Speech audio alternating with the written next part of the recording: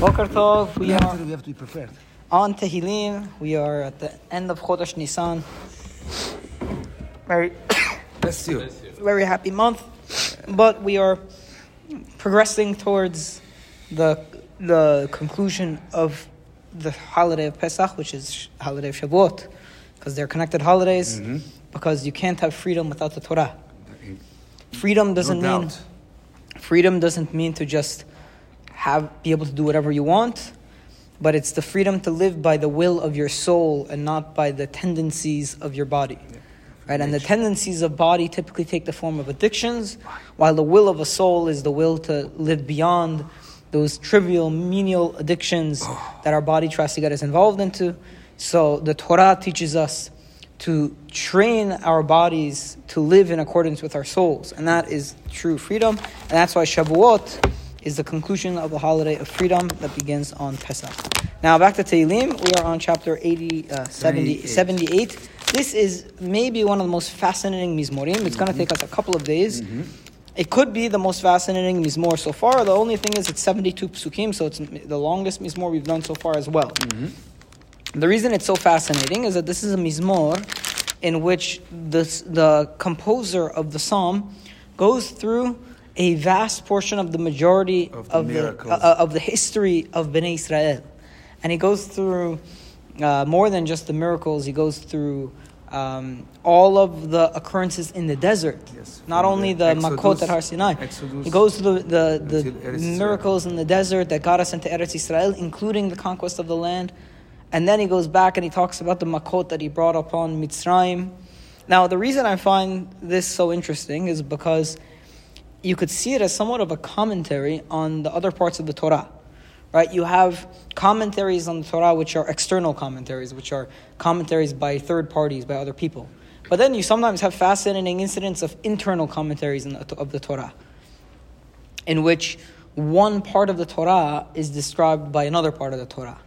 As the Chazal say, what's the phrase? Chazal say, Divrei Torah mima'atin b'makom echad u'marbim b'makom acher. Something like that. That the words of the Torah, sometimes they'll use less words in one place, but you can make up for it from an abundance of words in the other place. So if we study this carefully, we're going to see some very interesting things. Like, I didn't know, just as an example, where the concept of arov, how the translation of arov came about. Because the academic scholars say arov, which we call a plague of wild beasts that was brought upon the Egyptians. The academic scholars say it's like a plague of bugs. Now, I don't know where they got it from. I also did not know where the more traditional commentaries got the idea of wild beasts from. But if you read in this chapter, it says that God sent the arov and they ate the people, which makes it sound like it's referring to big animals. Yes, exactly. So that's one example of an internal commentary that we're going to see in our chapter. I think it's going to be completely very fascinating, but it just may take 3 or 4 days to get through. Okay. Yeah, no rush. Maskil pasuk aleph. Maskil le'asaf ha'azina ami torati hatu oznechem le'imrefi. A contemplation by Asaf, who is also the composer of the previous Mizmor. Yes. Listen, my people, to my Torah, to my instruction, my teaching. Hatu oznechem le'imrefi. And lend your ear to the words of my mouth. Now, the whole point, by the way, of going through the history of Bnei Israel is going to be it's a reminder. A reminder and a rebuke to say that you guys are dealing with a God who did all of this for you.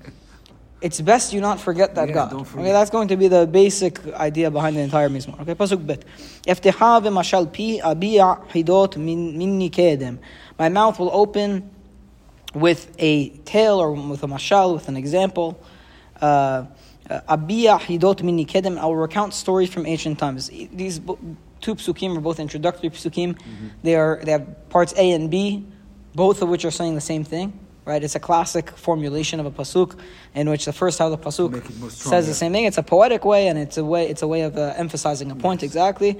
Where else do we see a pasuk structured in this A-B formulation in which the first half and the second half of the pasuk are saying like the same thing? Many times. It's many times. Hazinu hashamayim ba'adabera v'tishma ha'aretz imrefi. Listen, heavens, and I'll speak.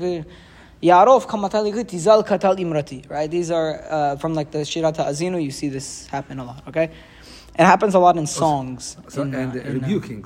Yeah, exactly. Okay. Pasuk Gimel. Asher shamanu v'nedaim va'avotenu sipiru lanu. And these are things that we heard and we knew, for our fathers told us. Okay? Pasuk Daled. Lo nechached mi benehem ledor acharon mesaperim tehilot Adonai ve'azizo v'niflotav asher asa. We should not conceal from their children to the later generation, but we should tell the later generation of the praises and the glories of God and of His might and His miracles that He has done. Meaning, in this pasuk we're saying, all of these things that we know from our forefathers, we should not hide it from our forefathers' descendants and the next generations. Shema Yisrael. Yeah, exactly. Like what we say in the Shema Yisrael, right? Okay. Pasuk 5, Pasuk He. Vayakem aidut bi'akov v'torah sam b'Yisrael. And now we kind of go a little bit to the history. Now we're going to introduce when God first introduced us to the Torah. So He set a precept in Yaakov, the Torah sam b'Yisrael, and He gave teachings in Israel. Asher tzivat avotenu lehodi'am libnehem, and He commanded our fathers to also teach them to their kids. So that's why we have to make sure this history is known to our kids. Leman yed'u dor acharon banim mivaledu yakumu v'saperu libnehem, so that the next generation that they come, the people that have not yet been born, they may know all of these things, and they can arise and tell their own children. So here's the way that the Mizmor basically starts.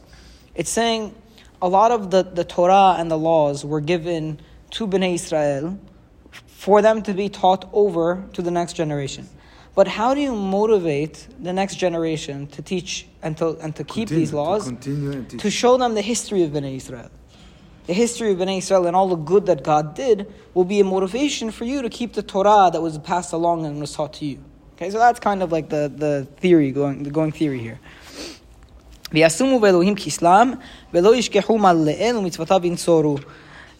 they should be, this generation should be taught these things so that they'll place their trust in God. Kislam is another word for trust. And they will not forget the deeds of the Almighty. And they will keep His commandments. Okay? Pasuk Chet, Velo yihyu ka'avotam dor soreru more dor lo hechin libo. They will not be like their forefathers, a generation of wayward and rebelliousness, a generation that was not steadfast with its heart. Lo hechin libo was not thing with its heart, was not steadfast and committed with his heart. That's the word. Velo ne'emna et el rucho, whose spirit was not faithful to God. So that now this new generation, which will be educated in the Torah and will be taught properly, will not be like the generation of, this is really talking about the generation of the Midbar, of the people of the Jews who received the Torah. So that they will not be like that generation of the Jews who received the Torah, who were not committed to Borei Olam, and their spirit was not in line with God. Okay? Pasuk Tet. Yeah, exactly. So the whole thing is a rebuke of the generation of Midbar to teach the future generations not to be like them and to be more committed to Borei Olam than they were. And unfortunately, they still didn't listen to this. It's not easy. Pasuk Tet. Bnei Ephraim no sheke rome kashet hafechu biyom kerav. The sons of Ephraim were archers equipped with bows, yet they turned back on the day of battle. I'm not exactly sure what this is in reference to. Let's see what the note says. Sons of Ephraim were archers equipped with bows, yet they turned back and fled on the day of battle. It is not completely clear to which historical event this is referring. Okay, so I'm not the only one. Some Midrashim speak of an early attempt by the sons of Ephraim to leave Egypt before the time of the Exodus. The verse can also be understood as a reference to the kingdom of Ephraim as a northern kingdom of Israel, sometimes known, which abandoned the laws of Torah. That's exactly what I thought. There are two ways of understanding this. Okay, this pasuk says a negative thing about Ephraim. So what could that mean? Because we're really talking about early history. Am Yisrael in the desert. That's the context we're in right now, and in the historical account. And Ephraim, according to this, some Midrashim say that Ephraim actually attempted to leave Egypt early and was unsuccessful. On his own. I've heard about Midrash. It's a fascinating Midrash. right? That there was a group that Ephraim was trying to leave early. Very, very fascinating. They did not have any success. And another possible interpretation is that Ephraim represents the kingdom of the north, which in general, the kingdom of the north was not very committed to the Torah. So it's just an example of them turning back on the day of battle. They were not. They did not keep the covenant of Hashem, and they refused to keep His Torah, and that's why they turned back on the day of battle. Okay, they forgot His deeds and the miracles that God showed them. So on, and He had wrought wonders before their fathers in the land of Egypt in the field of Tzoan. Okay, so He's saying.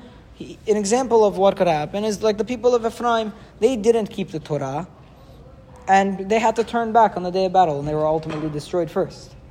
While Borei Olam had done miracles for their forefathers that they should have taken into consideration before they started going off. In fact, now that I read this, I think the Midrash that says it's referring to them trying to leave Egypt early, I think that's not the Peshat. I think the Peshat is not that. I think the Peshat is that I think the Peshat is referring to the kingdom of Ephraim, and it's saying how they went into exile early because they didn't keep the Torah. That was given to God. That was the God who did miracles for their own forefathers. I think that's the Peshat.